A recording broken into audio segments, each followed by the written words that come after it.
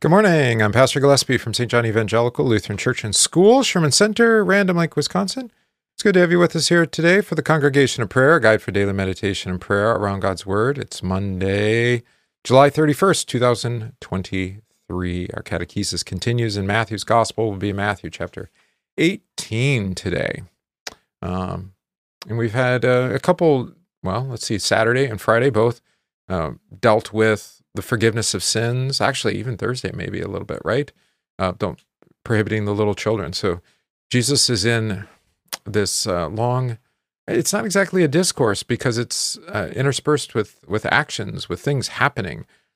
Clearly Matthew is catechizing us in the forgiveness that Christians extend, having been forgiven by Christ. So today Jesus does it by way of parable, but more on that in a minute.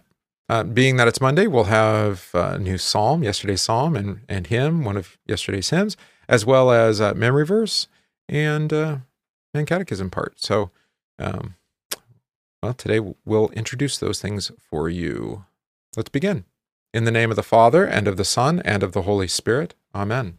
I believe in God the Father Almighty, maker of heaven and earth, and in Jesus Christ, his only Son, our Lord, who was conceived by the Holy Spirit, born of the Virgin Mary, suffered under Pontius Pilate, was crucified, died, and was buried. He descended into hell. The third day he rose again from the dead.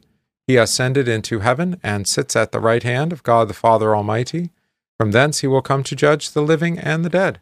I believe in the Holy Spirit, the holy Christian Church, the communion of saints, the forgiveness of sins, the resurrection of the body, and the life everlasting. Amen. All right, as we said, our psalm this week is Psalm 26. Vindicate me, O Lord, for I have walked in my integrity, and I have trusted in the Lord without wavering. Prove me, O Lord, and try me. Test my heart and my mind. For your steadfast love is before my eyes, and I walk in your faithfulness. I do not sit with men of falsehood, nor do I consort with hypocrites. I hate the assembly of evildoers, and I will not sit with the wicked. I wash my hands in innocence and go around your altar, O Lord, proclaiming thanksgiving aloud and telling all your wondrous deeds. O Lord, I love the habitation of your house and the place where your glory dwells. Do not sweep my soul away with sinners, nor my life with bloodthirsty men, in whose hands are evil devices and whose right hands are full of bribes. But as for me, I shall walk in my integrity. Redeem me and be gracious to me. My foot stands on level ground. In the great assembly, I will bless the Lord. Glory be to the Father, and to the Son, and to the Holy Spirit, as it was in the beginning, is now, and will be forever. Amen. All right, this memory verse should sound familiar to you. Beware of false prophets who come to you in sheep's clothing, but inwardly they are ravenous wolves. You will know them by their fruits. Matthew 7, verses 15 through 16. Or 16a. Our catechism is the Lord's Prayer, first petition. What is that? Hallowed be thy name. What does this mean? God's name is certainly holy in itself, but we pray in this petition that it may be kept holy among us also. How is God's name kept holy? God's name is kept holy when the Word of God is taught in its truth and purity, and we, as the children of God, also lead holy lives according to it. Help us to do this, dear Father in heaven. But anyone who teaches or lives contrary to God's word profanes the name of God among us. Protect us from this, Heavenly Father. All right. Our first reading is picking up in Isaiah, now chapter 47. Right? And we can hear prophetically the words that won't actually come to fulfillment for 50, 75, 100 years later, but are confirmed in actual experience by Isaiah. I imagine those who heard Isaiah saying these words, like, this couldn't happen to us. This would never happen to us. All right. I like to listen to some prophets of doom, specifically economic doom. And people keep saying, well, it hasn't happened yet, so it's probably not going to happen. All right. Well, the Lord delays. That's for your sake, for your repentance. And oh, that they would have listened to Isaiah and repented. But they did not. All right. Sit in silence and go into darkness, O daughter of the Chaldeans, for you shall no longer be called the Lady of Kingdoms. I was angry with my people. I have profaned my inheritance and given them into your hand. You showed them no mercy, On the elderly you laid your yoke very heavily, and you said, I shall be a lady forever, so that you did not take these things to heart, nor remember the latter end of them. Therefore hear this now, you who are given to pleasures, who dwell securely, who say in your heart, I am, and there is no one besides me. I shall not sit as a widow, nor shall I know the loss of children. But these two things shall come to you. In a moment, in one day, the loss of children and widowhood. They shall come upon you in their fullness because of the multitude of your sorceries, for the great abundance of your enchantments. For you have trusted in your wickedness. You have said, no one sees me. Your wisdom and your knowledge have warped you. And you have said in your heart, I am, and there is no one besides me, no one else besides me. Therefore evil shall come upon you. You shall not know from where it arises, and trouble shall fall upon you. You will not be able to put it off. And desolation shall come upon you suddenly, which you shall not know. All right. So as you've heard me warn to you prophetically, in both preaching and teaching, all right, we know the things that are going to come upon us. We can see because they happen over and over and over, right? The Lord rebukes those whom he loves. He disciplines those severely, those whom he loves, especially when we fall into idolatry and wickedness, living lives contrary to God's word. He's patient, long-suffering, but often gives us over to those desires so that they're increased and multiplied upon us to the point of we're brought fully captive to our sin, and only then does he deliver us, right? Maybe when we cry out in despair. The lesson of the judges would be a great example, but here the lesson of the prophet too. All right. This will never happen to us. This is why I've warned the Bible study repeatedly to go and watch the Ray Dalio video where he talks about the four empires and the way that the empires continually, how they rise and fall. And economically, it's consistent. And also, then he would be a prophet of doom for our economy as well. All right. So stop trusting in princes and a son of man in whom there is no delight in the Lord. And maybe you can do things then to prepare for what will come upon perhaps our nation. Maybe you can help prevent it from coming upon you and upon those whom you love, your neighbors. All right. That's what the prophetic word is for, but will you heed it? That's the question. All right. Now, again, to the theme of forgiveness, Matthew 18. We already had, how often should I forgive my brother? 7 times 7, right? And we had that 77 times on Saturday. Then Peter came to him and said, Lord, I guess we get it again. How often shall my brother sin against me and I forgive him? Up to 70 times? 7 times, I should say. Jesus said to him, I do not say to you up to 7 times, but up to 70 times 7. Therefore, the kingdom of heaven is like a certain king who wanted to settle accounts with his servants. And when he had begun to settle accounts, one was brought to him who owed him 10,000 talents. But as he was not able to pay, his master commanded that he be sold, with his wife and children and all that he had, and that payment be made. The servant therefore fell down before him, saying, Master, have patience with me, and I will pay you all. Then the master of that servant was moved with compassion, released him, and forgave him the debt. But that servant went out and found one of his fellow servants who owed him 100 denarii, and he laid hands on him and took him by the throat, saying, Pay me what you owe. So his fellow servant fell down at his feet and begged him, saying, Have patience with me, and I will pay you all. And he would not, but went and threw him into prison till he should pay the debt. So when his fellow servants saw what had been done, they were very grieved and came and told their master all that had been done. Then his master, after he called him, said to him, You wicked servant, I forgave you all that debt because you begged me. Should you not have also had compassion on your fellow servant, just as I had pity on you? And his master was angry and delivered him to the torturers until he should pay all that was due to him. So my heavenly Father also will do to you if each of you from his heart does not forgive his brother his trespasses. All right, so there's the context. His brother forgiving the brother, right? So now we have the threat as if you refuse to forgive your brother, not just the procedure if your brother refuses to forgive you, or to confess his sins for forgiveness. If you refuse to deliver that forgiveness, what happens?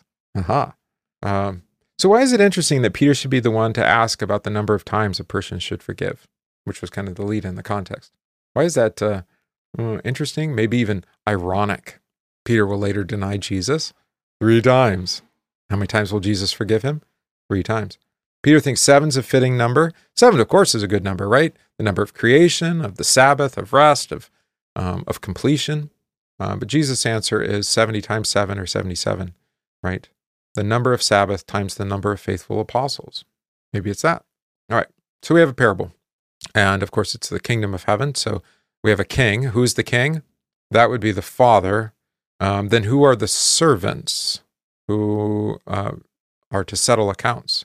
Well, he's speaking to the disciples. So I think it's them immediately, but of course, indirectly, then all the baptized are called to settle their accounts, right? That means, it's really a picture that there must be a payment made for sin. Payment must be made for sin, right? God must be faithful to his word, right? He has proposed this especially through all the Levitical sacrifices, right?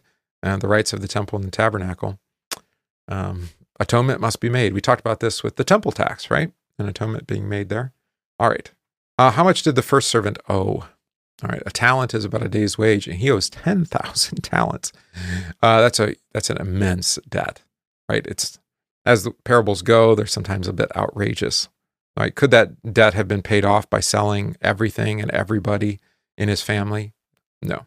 There was no way for him to pay this debt. By the way, in Matthew's gospel, where's the other time he earlier had used the language of debts and debtors? It was actually in the giving of the Lord's Prayer in Matthew. It's not trespasses, it's debts. I think that's interesting.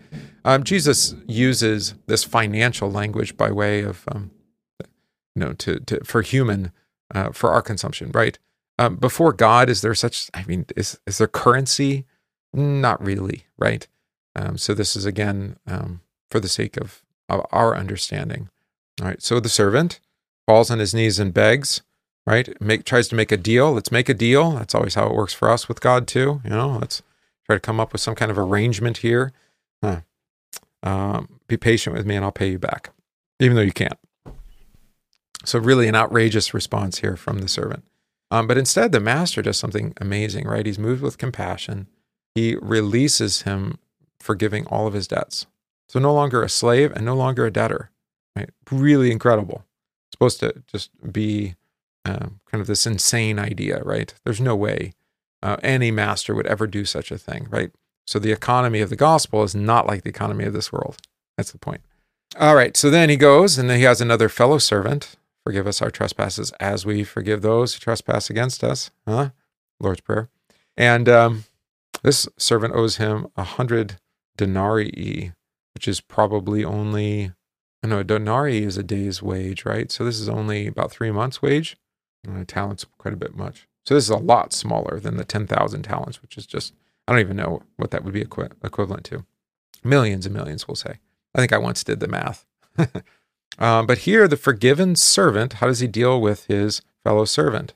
He grabs him by the throat and demands that he pay the debt. All right. So the second servant falls on his knees and begs, just as the first servant had, just a few verses before. Right? So you see the parallel between the two. And instead of forgiving, the forgiven servant has his fellow servant thrown into prison till he could pay the debt. Of course, the fellow servants know how outrageous this is. And so they plead to the Father for justice, actually, right? Because they were grieved. How should the servant have dealt with his fellow servant? To have shown mercy, forgiveness, as he had been shown mercy or forgiveness, right? Forgive us as we forgive those, right? So now the master, since the servant refused to believe the forgiveness that had been given to him by the master, now the master has him delivered to the torturers until he could pay back everything, which of course is a picture of hell, right? Because it's some absurd, I suppose the Rome would come up with something like purgatory, right? Some insane amount of time. All right. So again, the point here is not that we have to pay back all the debts that we owe to God, right? And that's why I mentioned purgatory. The point is to show mercy as you've been given mercy, or to forgive as you have been forgiven, right? Just like we learned in the Lord's Prayer. So not only are we called actually to call our neighbor to repentance, but we're also, even more importantly, called to forgive them without ceasing, right? 77 times, completely, over and over. Even more so, I would say, than calling them to sin, because we often overlook sins. just for the sake of, of patience and long suffering. All right. So fairly, for those who have ears to hear, a fairly obvious parable, what's going on here, especially since we've worked through the context before. The king is God the Father. The servants are all the men of this world who have rebelled against God and owe him a great debt for their sins that cannot be repaid. He has sent his own Son to be the servant who takes the place of all the servants by bearing our sins and canceling our debt. We cannot make a deal to pay the debt, but Christ has paid the debt completely for the entire world. Christ has forgiven our sins that we might forgive the sins of others. We are called to live in that forgiveness of sins at all times because this is the way of mercy and compassion. The servant ignored the fact that his debt had been erased and demanded payment of the small debt owed to him. Those who do not forgive are really denying the forgiveness that Christ won when he paid the debt for the sins of the whole world. We forgive our brothers' debts because Christ has already forgiven them. Although we are nothing but beggars who deserve nothing, Christ has graciously forgiven all our sins. So we daily pray that we would forgive our brothers' debts as our own debts have been canceled. Through the word of God, which we pray, our Lord actually brings this about in our lives. Again, this is the reason why we pray this without ceasing to, in the Lord's Prayer, so that we would not cease to forgive. Right? Good. All right, let's sing our hymn for the week, In God, My Faithful God.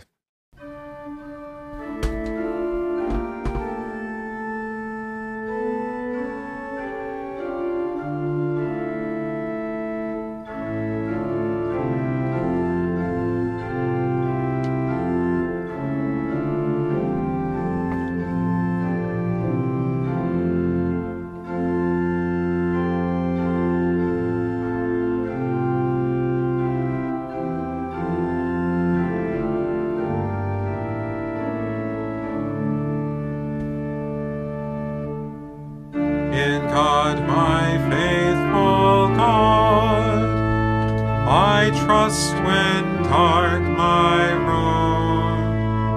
Great woes may overtake me, yet He will not forsake me.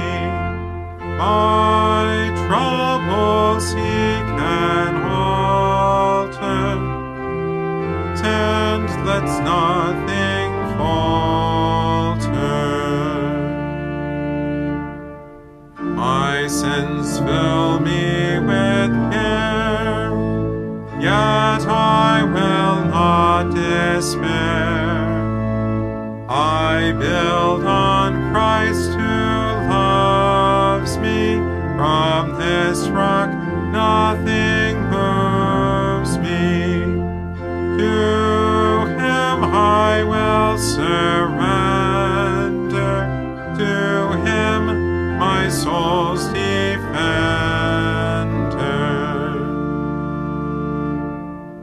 If death my portion be, it brings great gain to me. It speeds my life's endeavor to live with Christ forever. He gives me joy and sorrow, come death, now or tomorrow.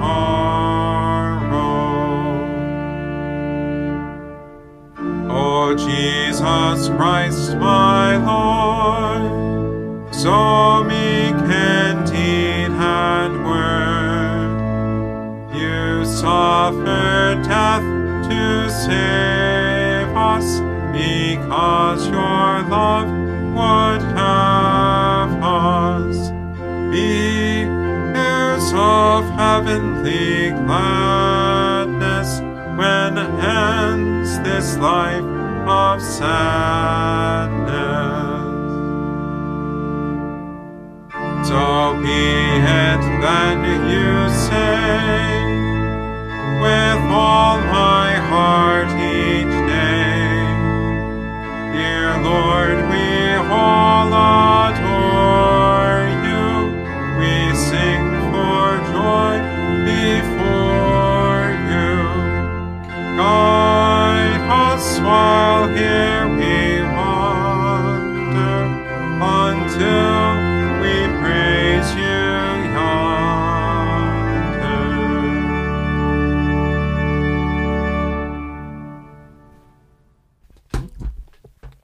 All right, we have a commemoration today. We actually had one yesterday too, but no congregation prayer yesterday, so you did not get to learn about Robert Barnes, the English confessor and martyr. Today, though, we rejoice to commemorate Joseph of Arimathea. Joseph of Arimathea is mentioned by all the evangelists, Matthew, Mark, Luke, and John. He hailed from a small village called Arimathea in the Judean hills. An honored member of the Jewish Sanhedrin, he was wealthy and had for himself a tomb already prepared.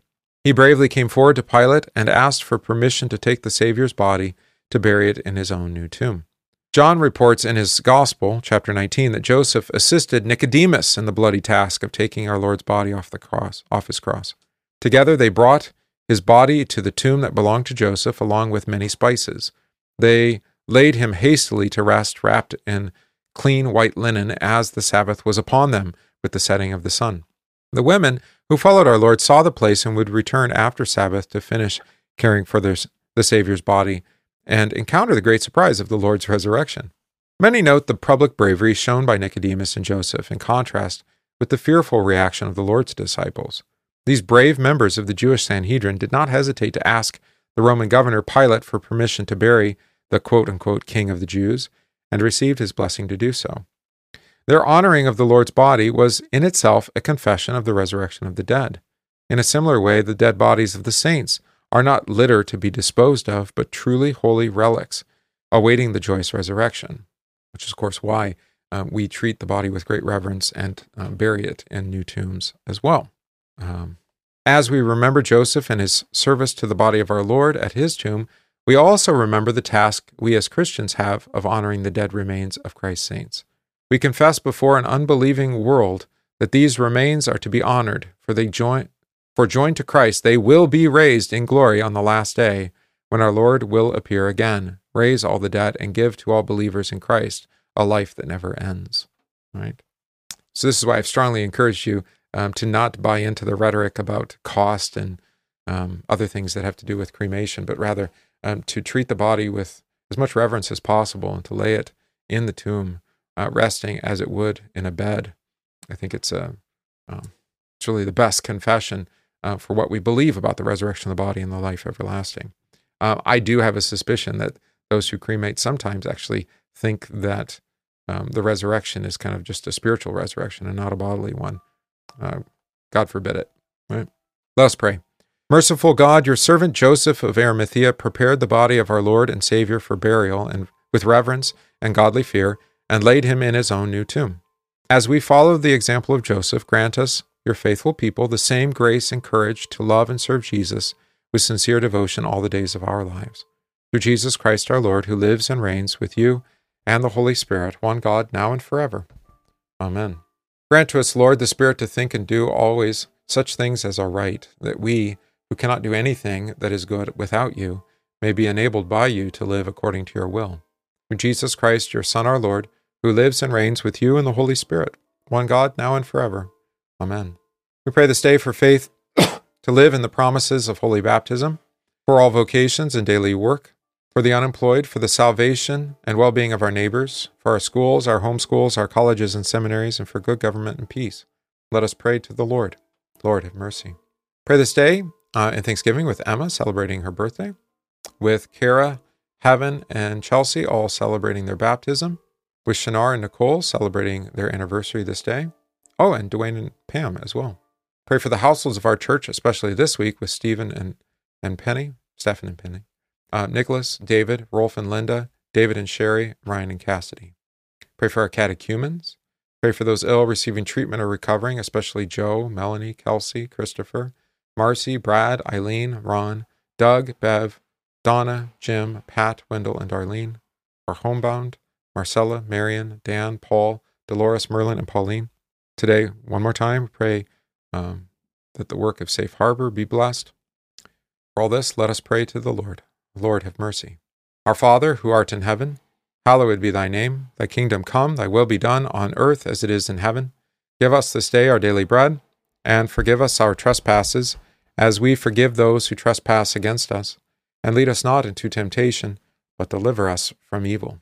For thine is the kingdom, and the power, and the glory, forever and ever. Amen. I thank you, my heavenly Father, through Jesus Christ, your dear Son, that you have kept me this night from all harm and danger. And I pray that you would keep me this day also from sin and every evil, that all my doings and life may please you. For into your hands I commend myself, my body and soul, and all things. Let your holy angel be with me, that the evil foe may have no power over me. Amen. Let us bless the Lord. Thanks be to God. The grace of our Lord Jesus Christ, and the love of God, and the communion of the Holy Spirit be with you all. Amen. All right. That's our congregation of prayer for today, July 31st, 2023. Hopefully the last pre-recorded daily prayer for us. I should be on my way back this morning yet, I hope, or maybe later today. And so we'll join you live tomorrow, and you'll be able to interact with me in person finally again, at least for another week or so, till I have to leave town again for Naomi's surgery, which will be in a week, just a little over a week, or less than a week. Yeah, a little less than a week. So God be with you all, keep you safe and secure, and I hope to see you again in the morning in person.